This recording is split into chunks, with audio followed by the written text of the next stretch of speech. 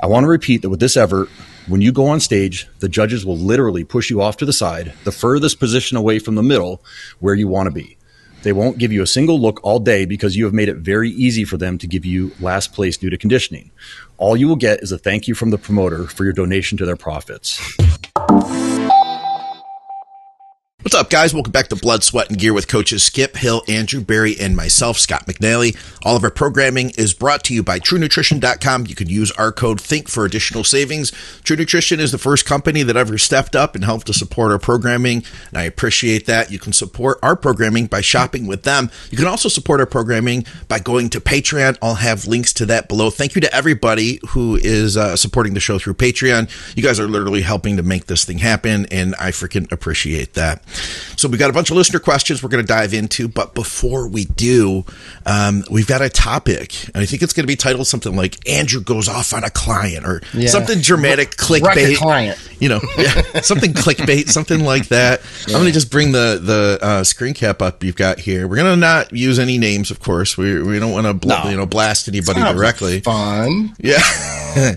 But I will put the email on screen so that, because there's some learning we can do from this. Yeah. Let me give a little backstory first because I don't want people to get the impression that like the first time you mess up on a diet with me or any of us, like we're reasonable people, but we want the best out of you. It would be like, Bill Belichick not having his players practice Monday through Thursday and then throwing them out on the field and expecting a victory for the Patriots, right? Like we want to put our people in the best position to be successful. Okay. Absolutely. Now, this is a person who was given to me by somebody else. She asked me to take him on, and because she doesn't have a lot of experience with contest prep, I agreed to take him on. And right off the bat, he was a little disillusioned. Like he thought he would be like 6 weeks out, and he had like a 22, 24 week outlook to his physique, meaning body fat, no experience posing, very little experience in sticking to a diet, right? So right off the bat, I'm like, hey guys, like we're not 6 weeks out from a show. The show you're thinking about doing, like that's tabled. Maybe we can do this show that's, I think, 18 weeks out. Okay. Yeah. And that's if things go according to plan. So, right off the bat, I think we worked together for about 7 or 8 weeks, and there wasn't a single week where there was 100% compliance. And it wasn't like, hey, I accidentally had 20 grams of extra rice. It was more like, I decided to have like snacks, but they were healthy in between meals because I was hungry. So of course, as a coach, explain to him like, hey guy, like, that's normal. You're going to be hungry in this process. Like you're going to be starving at times. You're going to want to quit. It's very normal. I mean, at this point, I think with our high level people, they don't even tell us that they're hungry because we know that they're hungry. Right. Or if they tell us they're hungry, it's because like something's wrong. Like they only alert us to things that are when something's wrong. So we expect like new people to say, hey, I'm hungry. What do I do about that?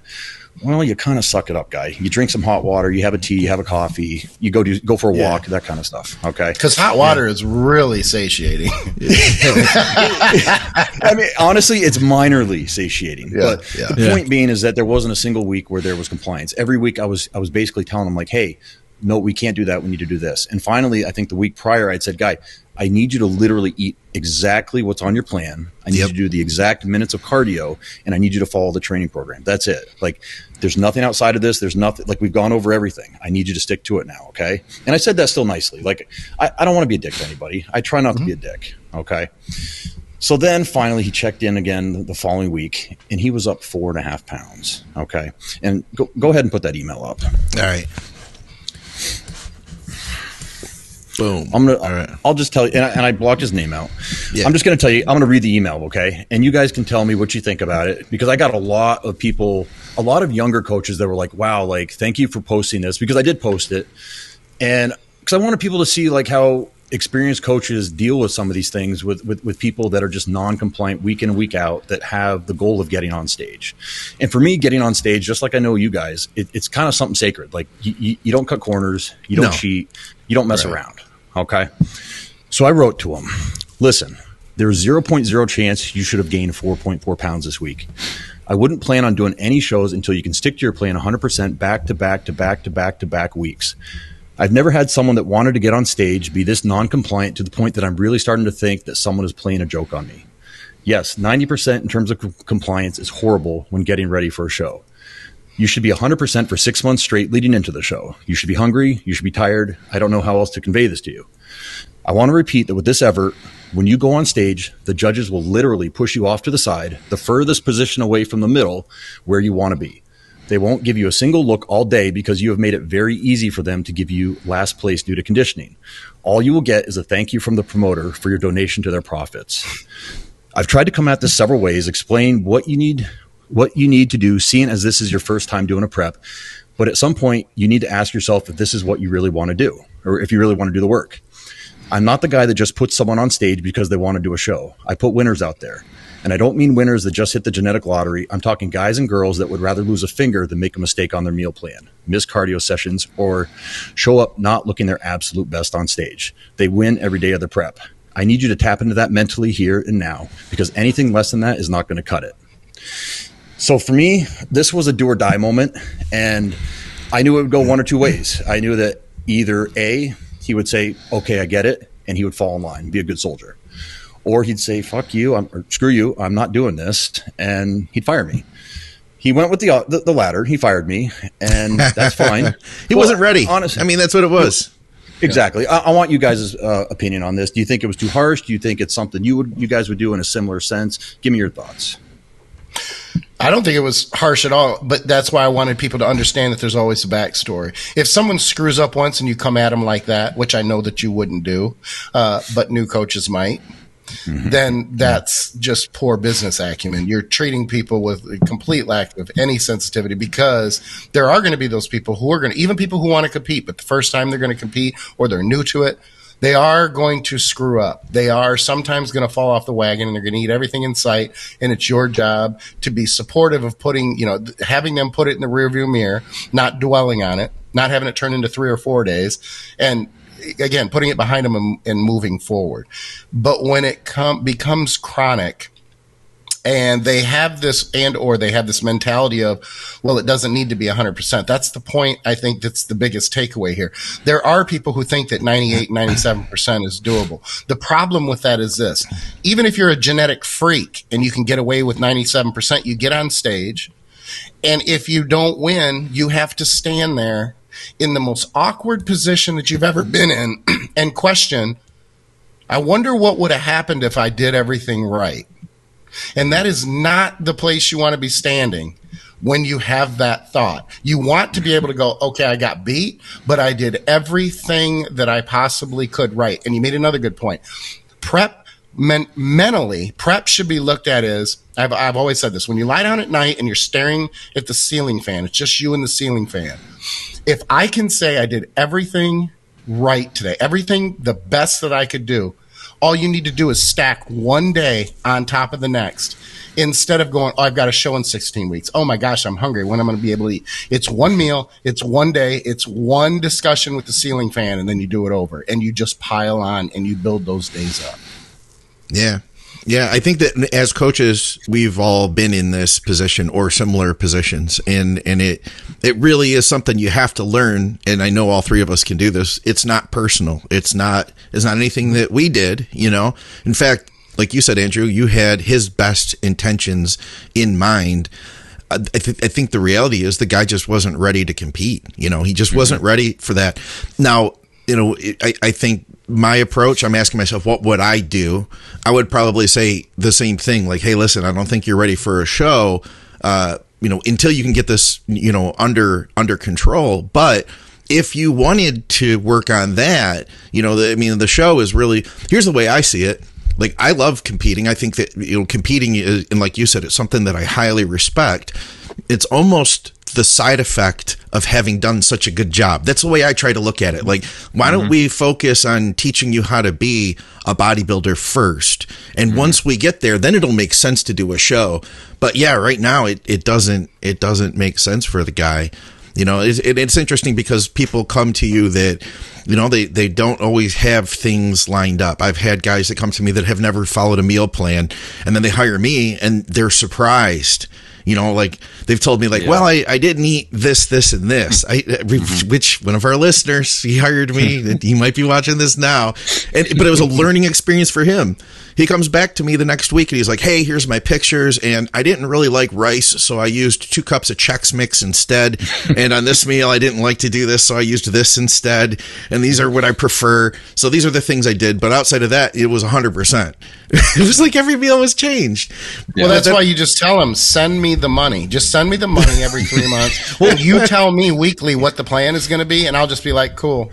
And then they go, I probably could have done that. Being a dick. Yeah. No, I probably literally could have done that and just kept on taking his money every month and kept on being like, okay, well, let's work a little harder. Let's keep trying hard, you know? And I want to touch on another point because I know you guys have probably never, because Skip alluded to that feeling of standing on stage and sitting there in that awkward position while other guys are getting 5th, 4th, 3rd, 2nd, 1st and getting trophies and whatnot. You're like, man, what could have I done differently? Man, if I would have just buckled down and followed I've never felt that in my life. Yeah. And I know you guys never felt that. And I've gotten smoked and not had that feeling. Thank you. That's what winning is. I can name 50 clients off the top of my head that I've worked with that I know have never felt that feeling. They might have had regrets like, oh shit, you know, maybe he pushed me too hard. I was a little too flat, whatever. We could have carved up different. That's different. But there was never in my mind, and I can think of 20, 50 clients, something like that do not have that feeling of I could have worked harder and complied more with the plan more. Than I did. And I think that's the important thing. And at the end of the day, and Jordan Peterson talks about this a lot.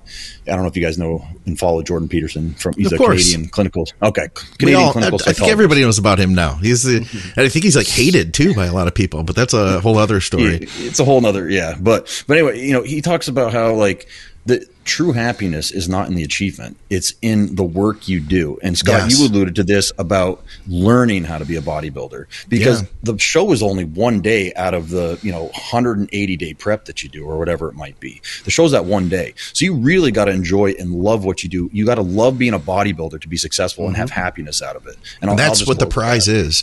I had a guy who recently quit. He was dealing with some mental stuff and, he decided it wasn't for him, and he used the words plastic trophy. And it's like if you're competing for a plastic trophy, then it's really that's not what the goal is. Right. You know, like it's the experience. And if you can be the guy that Skip is talking about, you've overturned every stone. You know, that's an old school thing we always say. Make sure you overturn every stone in bodybuilding, and you can stand on stage. Then I don't care if you do get smoked. You still have had a successful prep. You know, and you'll be happy. Like you might not be happy with the outcome. You know, might be a little butthurt about it, but you'll understand it after you've had a burger. Yes. You respect yourself. And I think that's the most important thing. You've carried yourself in a way that you would want others. You've respected yourself. That's it. And it is such a great lesson to learn. In fact, me getting into recovery and then finding bodybuilding and then getting into competing, I learned so many valuable lessons that we are talking about right now by competing. It was, for me, one of the first things that I felt like I realized I could really follow through with something. You know what I mean? Something I could follow through with and I could achieve something, whether it be a first place or a second or a third or a fourth. It was that sense of knowing that I did everything I could. Man, it's one of the best feelings in the world. That's really what competition is about. I had my son say something to me one time after a show. He goes, well, you seem really happy for not winning. And then after I smacked him across his face and called him a little asshole, a spoiled brat asshole. No, I just laughed and told him, I said, you're too young to understand the process and what goes into it. And I did everything that I could. The guys in front of me were just better than I was. And one of them was Phil Heath, but he wasn't going to know or care who Phil Heath was. I want to make this very clear. I didn't just take second to Phil. I took third. There was another guy in there who did it too. So it wasn't just, but I was very happy to be in the company that I was. And I was in the best condition I could have been on that day. And I did the work. And he was floored. He could not, he was perplexed. He was just really bothered that I was pretty content with how that show went down. And I have won divisions where I thought, I was in mediocre company. And that's not to be disrespectful of the people there, but you know the reality of it. Okay, you win, and you weren't really all that good. So, Definitely been there. Yeah. And at the end of the day, I think that we all three are coming from the perspective that we have your, like you said, Andrew, we really have your best interest in mind. You know, if you're working with one of us, we want the best for you, and we might not always say the things you want to hear, but you know, sometimes that can't be helped. Sometimes, you know, it's not what we want for you either. You know what I mean? We'd love it for you to be easy, and let me add one more layer to that, because there is some selfishness on my part. I don't want anyone to go out there with my name on it, looking like crap. You know what I mean? Sure. And when I say I put out winners, I put out, you know, we don't always win first place in every class, but we darn sure are going to show up in shape, and we're going to darn sure show up like we belong in that first call out. And I just want to leave it at that. That, like, you know, we all have our brands, we all have our own, you know, image of ourselves, and for me, I don't want to put out mediocrity just because someone wants to do a show. It's not worth taking the $750 or $1,000 from them to do that. Yeah, and when you say winners, just to make sure everybody's clear, you don't necessarily mean guys. You don't put out. You're not saying like, oh, I only put out first placers. You know what I mean? You're saying the people that do the work we've talked about. People that win the day every single day of their prep. They come in shape, and you know what? Guess what? If you're not in shape, I'm going to steer you towards a different show, and we might need a little bit more time. We've all pulled people out of shows because we're like, hey, not for any fault of your own, it's just not working right now. Like, we need to take a few steps backwards. Let's maybe look at the show that's maybe 3-4 months down the road. Women, this happens to all the time because of the hormones involved. Absolutely. Or like you mentioned, you had a guy, Scott, who had to pull out of prep because of stressful issues with work or marriage or whatever it might be. Sometimes it's just not the right situation to prep, and I think everyone needs to understand that. But when I say winners, like, I want people to look like they belong on that bodybuilding stage, and for people to say, man, that guy's in shape, or that girl's in shape. You know, well, and I think too, you're saying, and I don't want to, I'm paraphrasing, correct me if I'm wrong, but basically, don't come to me as a client if you just want to be on stage in mediocre condition or or have that mediocre mindset. Doesn't mean, again, like you said, that you have to win the class and you have to be chasing a pro card, but you have to be willing to execute. And it's one of the few things people say, oh, you may not work with me, Skip, because I'm, you know, just started. The only thing I care about is your what motivates you and the fact that you can execute. If you can execute and you have high expectations for yourself, we're good. Yeah, I agree. You know, Phil puts on his Phil Viz puts on his like Instagram and on his initial questionnaire, like, look, I don't screen for genetics.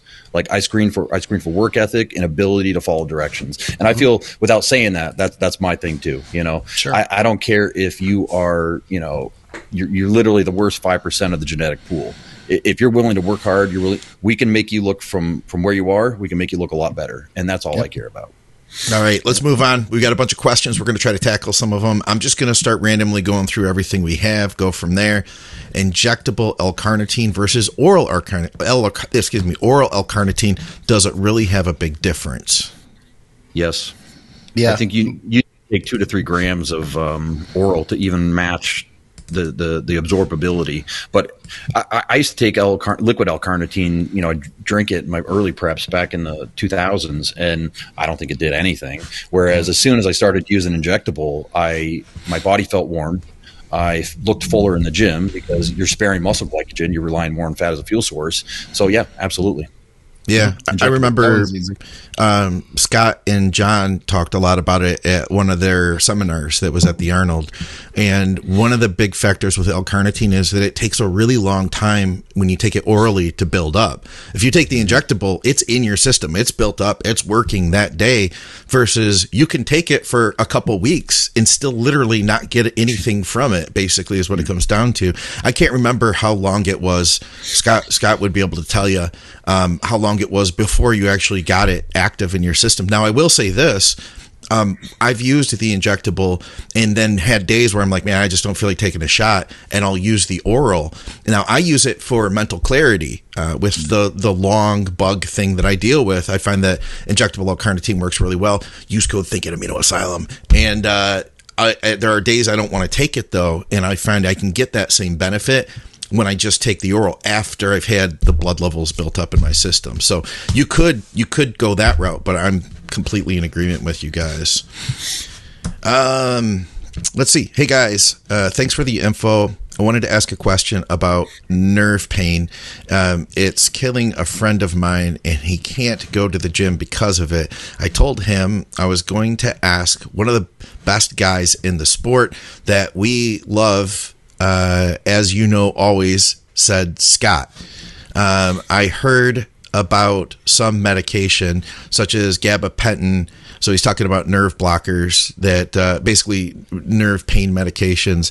But I think that they only reduce pain. Thanks, guys. I appreciate it. Do we have any I've thoughts taken for 2 him? out of 3 because I have post-symptomatic neuralgia, PHN, from shingles from 2004.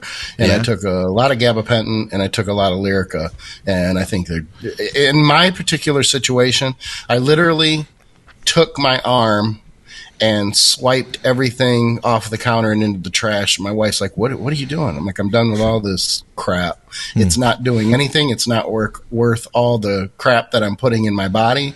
I'm just going to have to live with this for the rest of my life. My situation is different. I don't know. Nerve pain is different for every person, but I am essentially I get shocked every 20 to 30 seconds of my life. And if stress is higher or I'm tired or I go from hot to cold or cold to hot, sitting here with my back pressed up against the seat, you'll see me move a lot because it'll fire up.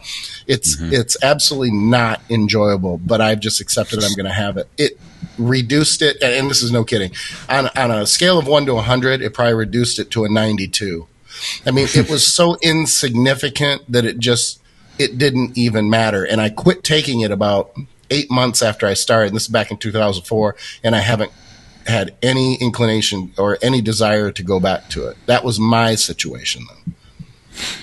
I'm only going to point out that when I was reading that, I thought it said nerf pain. And I'm like, maybe these guys know what NERF is. I have no idea. That's the way you spelled it. I also want to point out for people that like comment like, oh, maybe if Scott could read the questions more legibly. It's like, well, they're illegible. The syntax to start with. Yeah.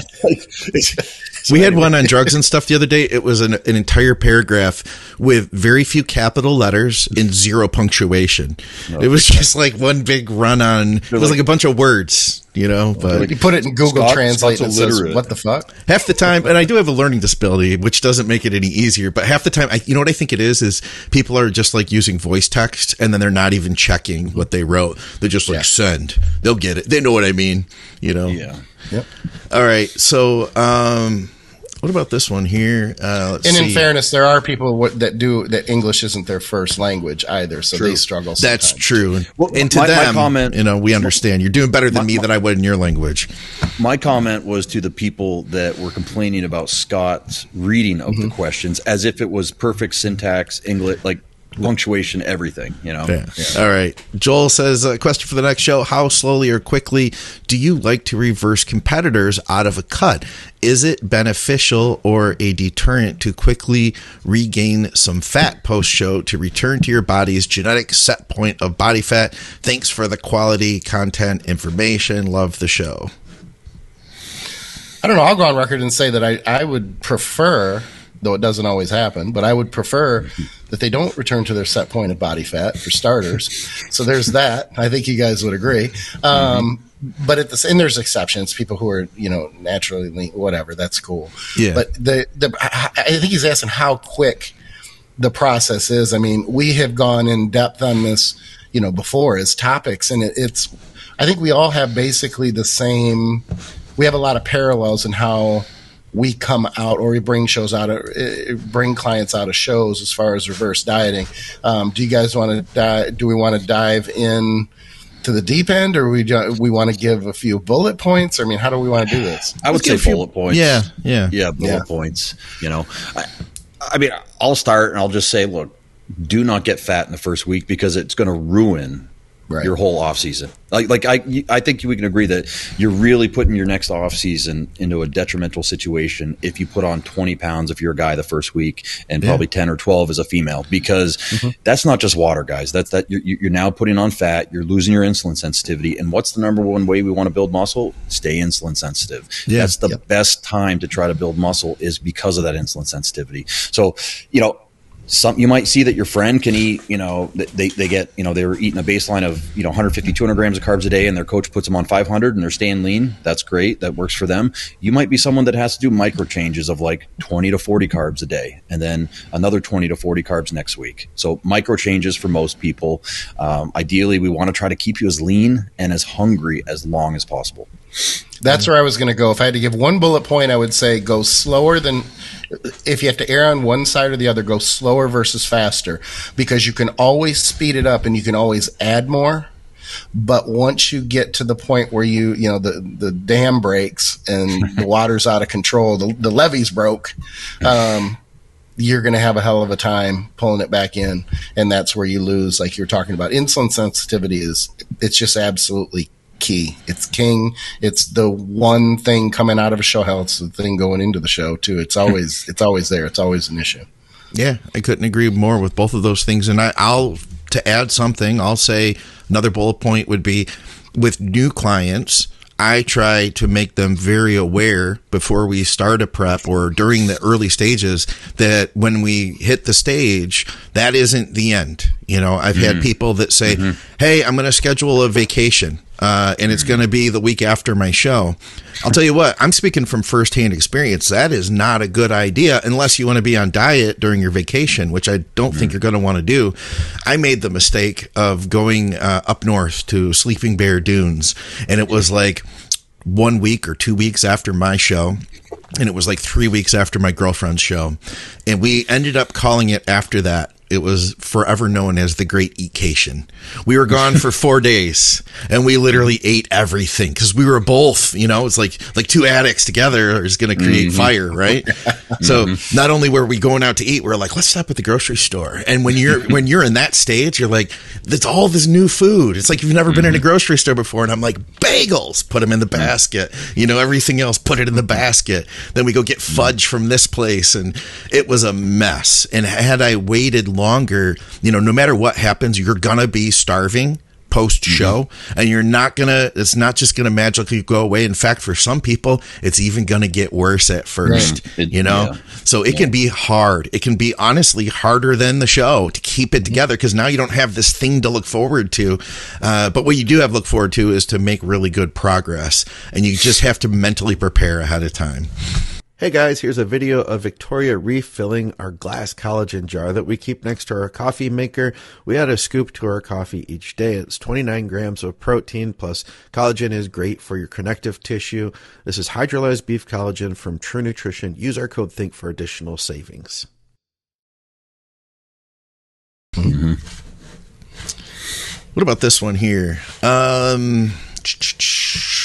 Is low blood pressure a thing?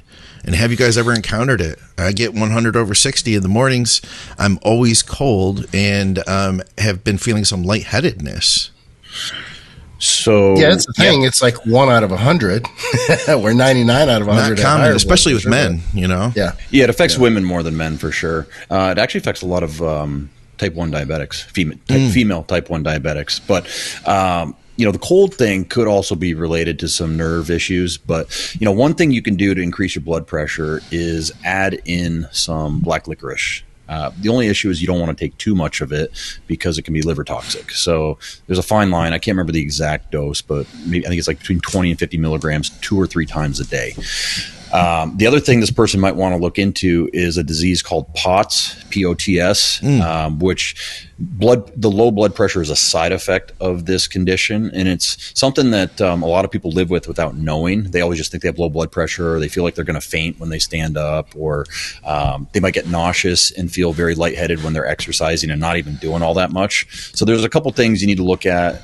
But I would ask them to maybe talk to their doctor about POTS and maybe do some testing to see if they do have this condition. Is POTS an acronym? Yeah. Because I was going to throw another one. I would go at it a completely different way. Instead of POTS, I would add GH, more of it.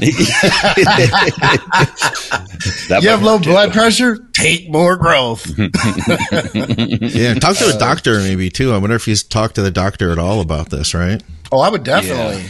Oh, yeah. Definitely. Yep. Or just ask three idiots on the internet.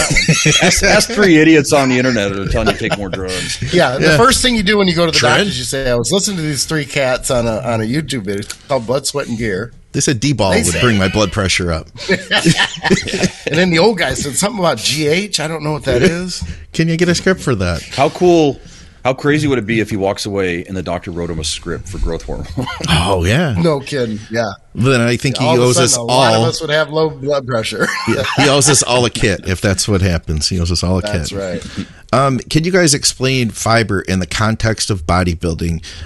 You'll have people that swear by broccoli as a vegetable source and others who say it stops them up and they stay away from it. Also, supplement companies have fiber products. So what is the deal with fiber? How much should you have in your diet / supplement protocol as a bodybuilder? I hate it. First, personally, I hate broccoli. I do not do well with it at all, to the point where, and I'll do this, full transparency. Okay, I do not eat vegetables until my load day. Really? None at all? None at all? No. I don't like purposely but I am not going, like I might eat something leafy, like some spinach, it's something like, but I won't purposely have, because it bloats the shit out of me.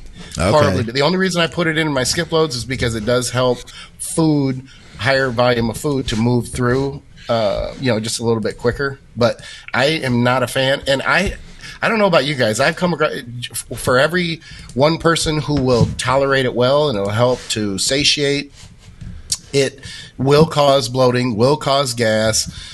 It's and then the next person it works great for. So it's hit or miss, and it's very individual.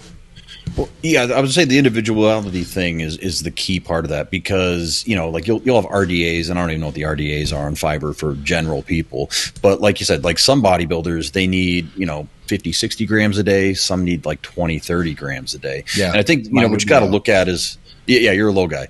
I think what you got to look at is the distinction between soluble and insoluble fiber, right? Mm-hmm. The soluble fiber is going to help push. It's going to draw water. It's going to help push things and increase gastric motility, where the soluble fiber is going to kind of gel up and slow your motility down. And I think it comes down to experimenting with different vegetable sources.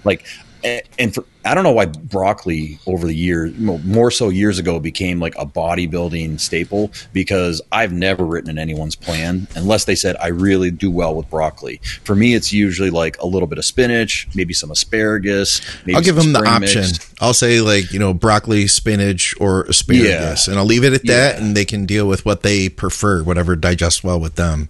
Exactly. I think that's what. But now on the topic of like the Metamucils or the Citracels or the fiber drinks that you can do. I think if someone's having a hard time with bowel movements, a good thing to do is to have a serving of something like Metamucil, a good source of insoluble fiber, like before you go to bed.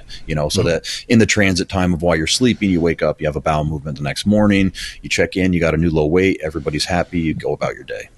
Yeah. And it's funny because I will give that advice, but the first advice I give is to make sure that they're hydrated enough. Yes. Because if they're not going, it's like they're trying to give birth to rabbit turds, and it's like you got to make sure your hydration is there too. So, yeah. I have people put down how much water they're drinking on their check-ins to I'm sure you guys do something similar too.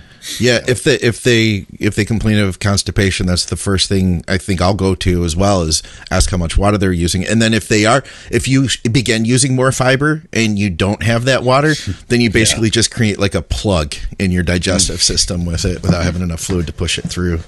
True. I was looking to see if I had anything over at Patreon. Let me just Then a quick stat real quick. Yeah. I found this stat and I was pretty surprised by it. At first, I thought this can't be right. The kidneys, on average, for the average person, will filter the equivalent of 180 liters a day. That's fucking impressive. Yeah, that's really? Amazing. Yeah. Yeah, it just cuts to the fact, because at first I was like, we don't even have 180 liters. I'm like, oh, it's a constant filtering system. Well, because what do you have 5 to 7 liters of fluid volume in your bloodstream at any one time, right? And I think I'm trying to remember. I did some stat like this too, where why does intra-workout nutrition work so well? Because the cells are getting more access because everything's moving faster. Your blood is moving faster. So I would imagine if you're an exercising person, that number's probably increased even more to like 200 or 220 or something like that versus the general pop. But that is a really good indication of how much work the kidneys do on a daily basis. That's a good point. Yeah, it's pretty crazy. Yeah, that's a good point. All right. Lee says, by far my favorite show for getting through cardio. Thanks, gentlemen. keep kicking butt. Question for the next show: if a competitor needs to be completely depleted to make weight for his class, and the weigh-in is at 4 p.m. on Friday, with prejudging being 9 a.m. Saturday, how would you go about loading? An hour at a time. No kidding. A meal at a time. Yeah. Well, because I think the issue is when people think that like your coach is going to give you a plan on Monday and it's going to last you right through to Saturday. And I've heard of some very high level, big name coaches doing that for national level people, which to me blows my mind for the rates that they charge. But a good coach is going to literally, like you said, Scott, walk you through it almost hour by hour. We're going to do a meal. We're going to do pictures an hour and a half, 2 hours later, and then we're going to decide on the next meal, whatever the carb load's going to be. Are we going to pull protein? Are we going to add a little fats in there? And the other tool you might want to use is a glucometer, right? Because if 2.5 hours after that meal, your first meal, your blood sugar is in the 110s, well, guess what? It's probably not a great idea to keep pushing carbs because you're just going to keep spilling unless you're using a little bit of insulin with it. So I think you got to use those tools. You got to use your eyeballs. You got to use a glucometer. You got to use a scale weight, and you got to take it, like you said, hour by hour. It is going to be balanced with fluids and with appetite and, all that, right? Are you feeling bloated from the last meal, right? How big are you? Are you 130 pounds on stage, or are you, 240?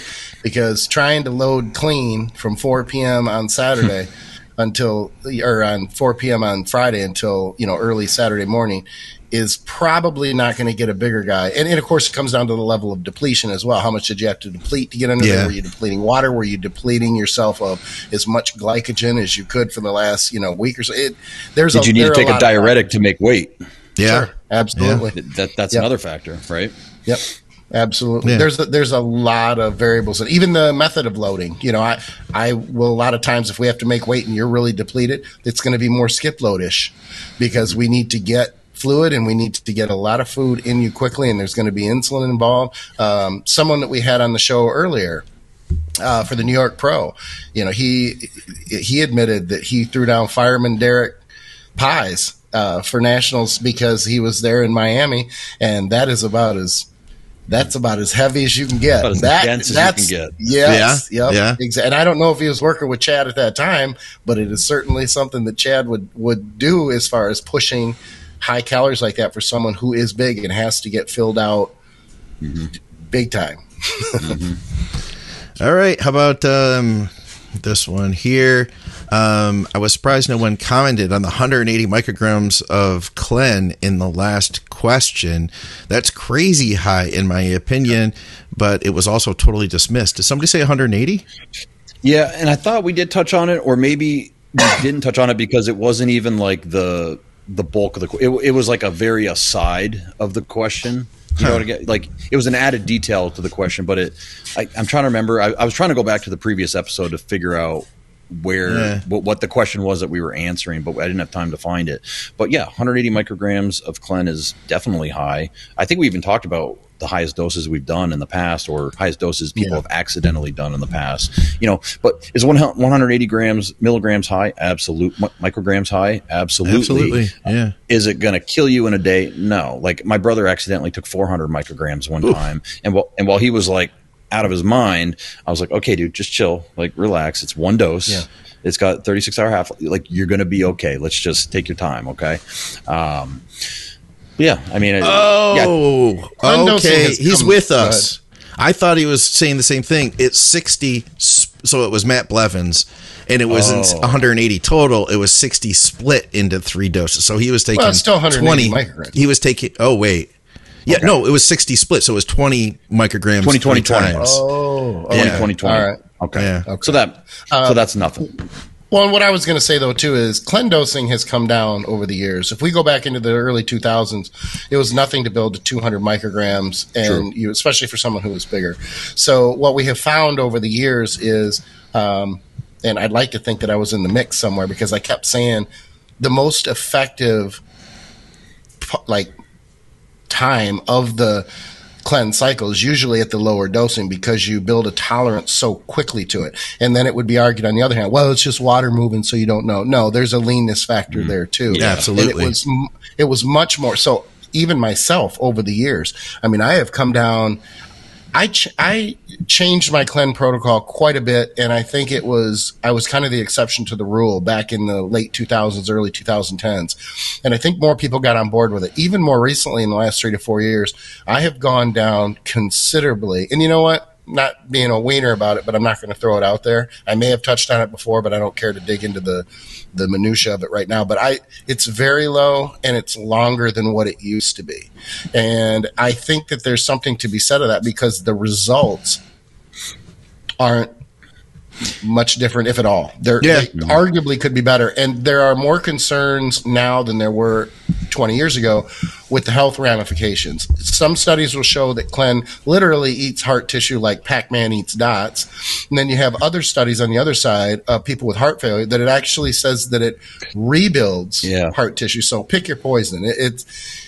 I'm not real sure. I just know this. If it impacts your heart to the point where you take too much and you go tachycardia, I'm pretty sure that the effect is not good. And I'm one of those guys who really thinks that it's possible, and I'm generalizing, but that we do have X amount of heartbeats in our life, that there might be some truth to this because of, where you see people die who are, marathon runners and things. There are other factors and stuff. Don't get me wrong. Mm-hmm. But I do think over time, bodybuilding and very extreme sports and the demands that we put on our body is not as healthy as we may perceive them to be. Muscle building might be healthy, but bodybuilding to get as huge as you can be and be as strong as you can be, to me, I don't think that's healthy, even without drugs. But that's a whole different rabbit hole. I agree. If that were true, we would have to think long and hard about any activity we did about the heartbeats thing, because it'd be like, is this worth? You know what I mean? Like, am I going to go for this walk with my wife? We're going to walk the dogs tonight. But I'm thinking more extreme. I'm talking about I know, like flat out running or the pressing. I understand what you mean. The heart when we're in maximum sets at 20. I was taking it out of context and just saying the heartbeat. I was trying to provide context. Oh, shoot. All right, what about this one for the next Blood, Sweat, and Gear?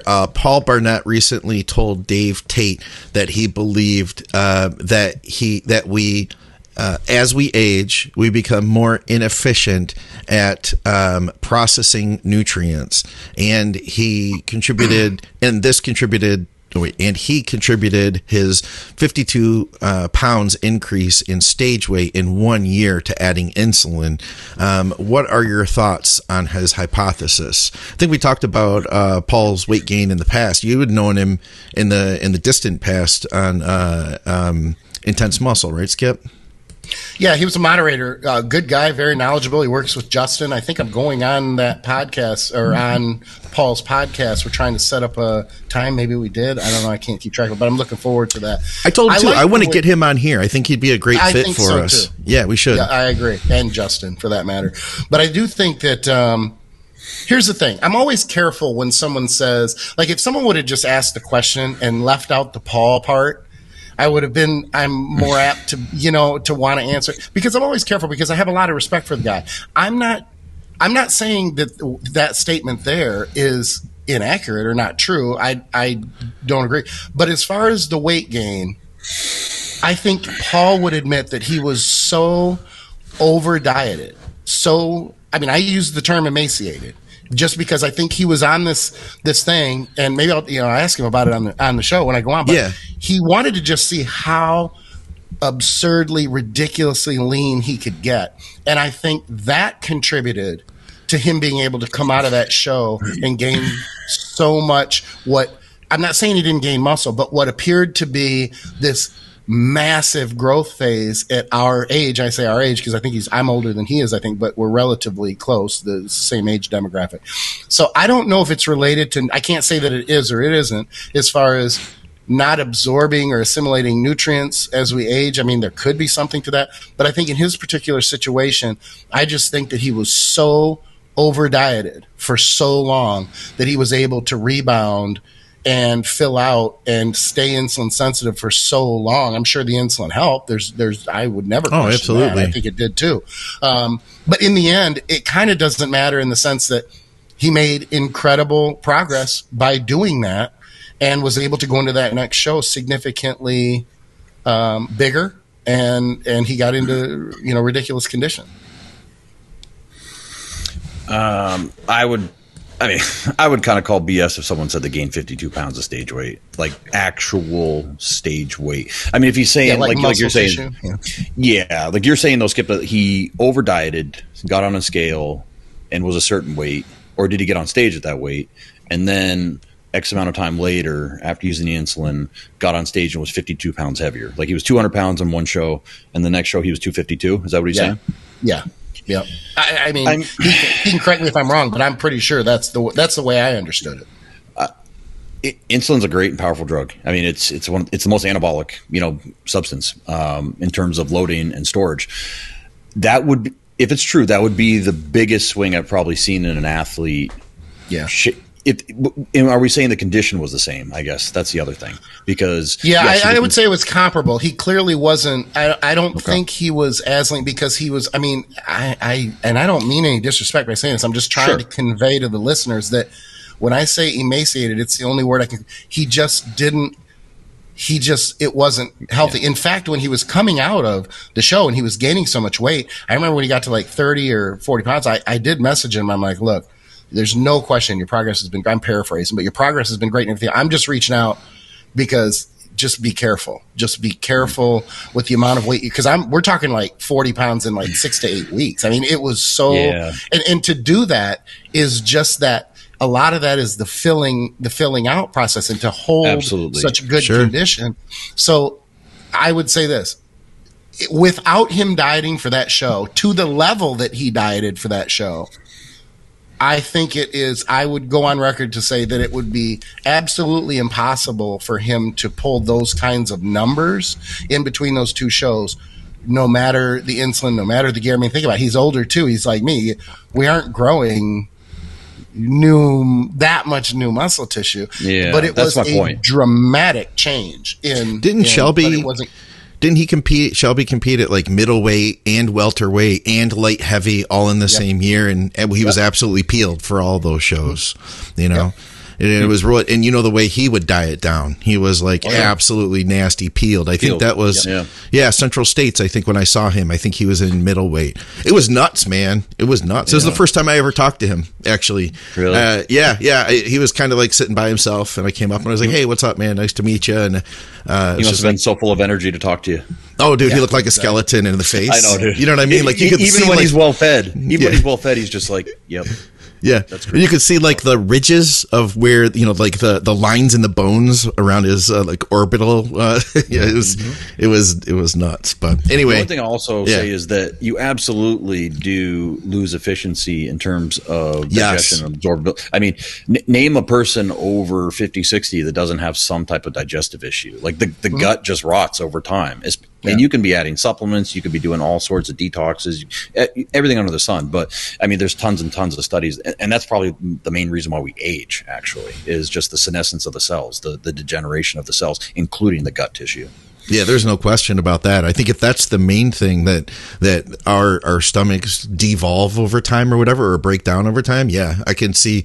I don't know a single person who is in their 50s or even 40s who has the same appetite they did when they were like 19, or could handle the same variety of foods. When I was like 15, 16, like hot sauce, people would be like, "Oh man, that'll upset my stomach." I was like, "What are you talking about? You're crazy." Yeah, right. Just guzzling it, Yeah. I can tell you this, though. I can eat a lot more food these days.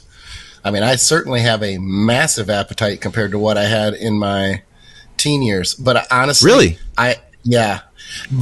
But I also think that it has to do, this is, again, I'm just being honest, with the fact that there is so much more elasticity and as far as my stomach and my intestines to be able, and my stomach itself, because there were times when I was a teenager, I remember coming off a show when I was like 19, I ate so much that I hurt. I thought I was going to rip something, and I had to make myself throw up, not to eat more, but because the pain was so bad. And now all it does is it just keeps growing. It just keeps stretching. Like I can look pregnant and have veins and everything else to be like, oh yeah, I'm good. What's the ideal number of times for you guys to eat? If you could still bodybuild, grow, what would be the ideal amount of meals per day for you? Like not super large meals or super, like just the ideal, like say your meal size, the size that they are now. What would probably be the ideal? Four would probably be good for me. Yeah. But you ideal. I can eat. Well, see, but I'm in a perpetual recomp mode all the time. I can eat 7 every day like it's no problem. But and I'm not in an aggressive cut, but I'm also not forcing food. So I mean, it depends Scott on level Stevenson of with us. depletion and stuff too. Skip loading is healthy for gut aging. Yeah, no kidding. Hey, I had a conversation with my client from the UK who was here about it, and there are things about skip loading that are arguably, not healthy over the long term. There are questions there, not necessarily from a diabetic standpoint and that sort of thing, but it's a lot of stress on the body. My body handled skip loading much better at 30 than it does in the he was 50s. making a joke though, because you were like, I can eat more now that you're. Oh yeah, no. But I'm just saying. I guess what I was saying was I would not imply that skip loading over years and years and years is healthy at its the healthiest way. It's a lot of stress on the body to deal with that amount of food. Brandon's comment. We already established bodybuilding isn't healthy, so it's exactly. okay. That's a very good point. That's a very good. My biggest skip load back in like 2009, because I read all your stuff and I followed, from what I could piece together from the message boards to a T, and I think I put on 22 pounds in one day. Oh wow! But I was up to like a 14 or a 15 hour skip load at that point, and it had started at literally just a 2-hour skip load, and over the course of about 18 weeks or something like that, I got into great shape, and I probably could have gotten on stage. I just wasn't actively competing at that point. But I put on, I think I was like 221 in the morning, and by nighttime I was like 243 or 244 or something like that. Nice. It was cool. It was fun. Scott raised some questions that we could ask Paul when we get him on, because when we get him on, we should talk about this. It'd be good to hear, I think, his perspective. Scott said, how much muscle did Paul go above his previous max? Meaning how much did he lose in the overdone prep? So that would be, I think, a factor to look at and, give us a better idea. I'd also be curious to know what was his previous show before that, whether it was a year or two previous. What was his stage weight then? Yeah, I don't think he competed in a long time. Okay. It had been a significant amount of time. 5 to 8 And I will give him this. Look, no matter whether he was emaciated, and he could have carried a lot more muscle in the first show than he did. To get to that level of conditioning, though, even just to have that idea, I am just going to do whatever I have to do. That is some serious, serious mental discipline. That is really hard to do. More fortitude, if I may, Scott. Yeah, and with the older demographic, exactly. But with being in the older demographic, being married, having a career, having kids, that is very difficult to do. Yeah, I'm gonna send you a picture right now, Scott, if we have a second. All right. To put up that of this is okay. So there's two people that I always look at their pictures and base my clients or my own pictures against them of like how conditioned are we compared to these people? Because I consider John Meadows, okay, and I consider Greg Trombley, who's a natural like WNBF and INBA pro, okay. You can't get that lean naturally. Listen. If he had to be taking something. Let me send this to you right now. And Greg was my first coach. Okay, so he understands dieting. I'm sending it right now. Well, and then after you got to put the Olympia competitor in there too, the woman, because I think she's just insane. I'll go on record and say there's about 5 women that get more peeled than any of the guys that I know. I mean, consistently. Yep. Michaela Aycock is one of them. Yeah. Look at that. Yeah. And the front's even more peeled. Okay. That's wacky. He looks amazing. Yeah. He looks amazing. So that's who I learned how to diet from, to give you guys some reference. And I look at that picture quite often for basing my own clients. Like, okay, how do we look compared to him? Yeah. Now, is he naturally lean? No, he was a fat kid. Kid. I always respect that more because it's harder. If you have any endo, properties in your somatotype at all, it makes it that much harder. He's like you, Skip, where he's constantly in a recomp phase. He did one heavy off season when I was like 18 years old and I was getting into bodybuilding to compete. And since then he's been not far from that kind of, he's very meticulous with what he does. Yeah, that's cool. All right. Well, we have to make a choice, and I'm going to err on the side of light. We have enough time for one more question. One of them was us going over comments that people had trolled us with, like, these guys don't talk about the doses. And we're going to skip that because we have an actual question here. All right. We're keeping the good information from you. Brandon says, with my first show coming up in September, does my peak week need to be as complicated as what was discussed earlier? I plan to keep it simple and be as peeled as possible and load into the show according to Dr. Scott's book. Just see how it goes and learn. I think the short answer is no. It doesn't need to be that complicated, provided that you're lean enough. But then becomes a question of whether you're very depleted and how much you have to load, and whether you know how to control water if you do have any type of water issues. But it should be the last week of the show, and I think you guys would agree because we've all said this at different times. It should be as simple as possible, or as simple as you can make it, so that there are less variables to deal with, and when things work, you know what's working, and when something goes wrong, you know what's going wrong. I'll go one step further and say, since Dr. Scott's a listener of the show, Brandon's a listener of the show. Actually, Scott said he trolls us, to be specific. Okay, as a troll. So sorry. He's the smart troll. I would reach out to Dr. Scott and I would see if he'd take you on for that final week and peak you for the show. Yeah. I think that would be, you want to get the firsthand knowledge from the man himself. That's what I would do personally. If I was in Brandon's situation and I read Dr. Scott's book 3 times over and I'm doing everything according to that'd be a cool idea. That's what I would do, and then I would come on the show and tell us how it goes, or as a consult too. I know Scott does just one-on-one consults. Yeah, that's what I mean. A consult and get peace a of mind. From him. Yeah.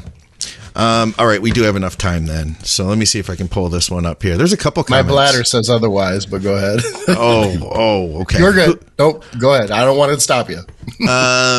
So I don't know which one, Andrew. Oh, it's the same guy. His first comment is the same guy. Who cares about winning shows? It's just a vanity pageant. Come down from your soapbox. Bodybuilding competition isn't some real sport either. And then he says, what get me is that some guys talking doses on YouTube are acting like they can't tell you real doses, like you're some kind of kid or something. The other comment about I'm trying to say it the way it's spelled. You're a 45-year-old guy who want to look good on the beach. Just use the low doses, and us competitive guys will use the real dosages. Maybe I'm 45 and want to look like I compete. The giz who compete go through all sorts. All sorts of shit for 1 to 2 contest days, but us dummies can't choose to look really jacked for a whole summer. Just jack. Oh, thank you. Really jack for a whole summer. Spare me. Just tell me the real doses and decide what I want to do for what purpose. I'm just more dumb, spelled D-U-M, just to do that crap for my meaningless bodybuilding show. Competitive bodybuilders aren't some noble athletes playing in the Super Bowl or some shit. It's basically a self-indulgent vanity pageant. And Andrew replied to that saying, what? Yeah, exactly. I didn't even know how to unpack that one. Yeah. No, you probably did it right. I don't know if he's a troll and was just trying to pick on us. Or maybe it sounds like he was drunk, actually. Yeah, and high. I've had guys admit that when they respond to me that they were drunk. And I always laugh. I can't even get mad at you. Like, okay, that's pretty bad, but whatever. Yeah. I know it's hard to respond because it's kind of silly. That's like 1 out of 1,000, 1 out of 5,000 people who would look at it that way. But ultimately, I would say to him this. Number one, I'll agree with him that I think it's a glamorized beauty pageant. That I agree with. I don't see it as a sport. I understand that we do different things, and it is an incredibly intricate, very absorbed, 24/7, massive commitment to be good at what we do. I'm not trying to take away from that, but I still think at its core, we're not on stage with a skill set. So to me, that's why it's not a sport. It is, in a sense, a beauty pageant, even though there's so much that goes into it to get to that final. Can I ask you something though? Line. Yeah. Is football or the athletes that play in the Super Bowl, are they more noble than bodybuilders for doing what they do? Oh no, absolutely not. And that I completely agree with you on that point. I just differentiate between. I think the reason that I see it more as a pageant is that's what we're judged. Oh, for sure. No, but his statement was that bodybuilders aren't noble, like, or something other like the athletes in the Super Bowl, and it's like, yeah, no, that part I don't agree with. Yeah. Okay. Yeah, because it's arguably more consuming to be a bodybuilder, and you may not even be very good, but you can be consumed by it, and it's your lifestyle, and you're trying to be the best that you can be. The only difference is you're not going to stand on a stage. You may be doing more, quite frankly. You may be more disciplined than some people who are at a higher level, and they might be riding the genetic, train a little bit. But when it comes to the dosing, do what you want to do. If you don't think then just don't. It sounds to me like he's not the. If you don't believe us, do what you want to do. Like, sure, it's one of those things. No one here, none of us are giving you information, and we're saying this is what you have to do. We're giving you information based on our experience and the amount of time that we have spent doing what we do, and we're just really trying to help, as silly as that sounds, and then we're getting bashed for it on occasion because we're holding secrets. It's kind of funny, but I don't think he's the competitor. I think he's the 45-year-old guy who that's what he was saying. Wants to take more gear to if he just wants to look good for the summer. That's the individual decision. That's a personal thing. Go for it. No one is talking down to you for doing what you want to do. We're trying to balance health with the progress that you're looking for. There's this middle ground. He didn't even really I don't think he understood the concept, because we had said, guys, that, there are a lot of guys that don't want to take a lot of gear. And if you don't want to take a lot of gear, if you just want to look good on the beach and stuff like that, that's cool. If that's what you want.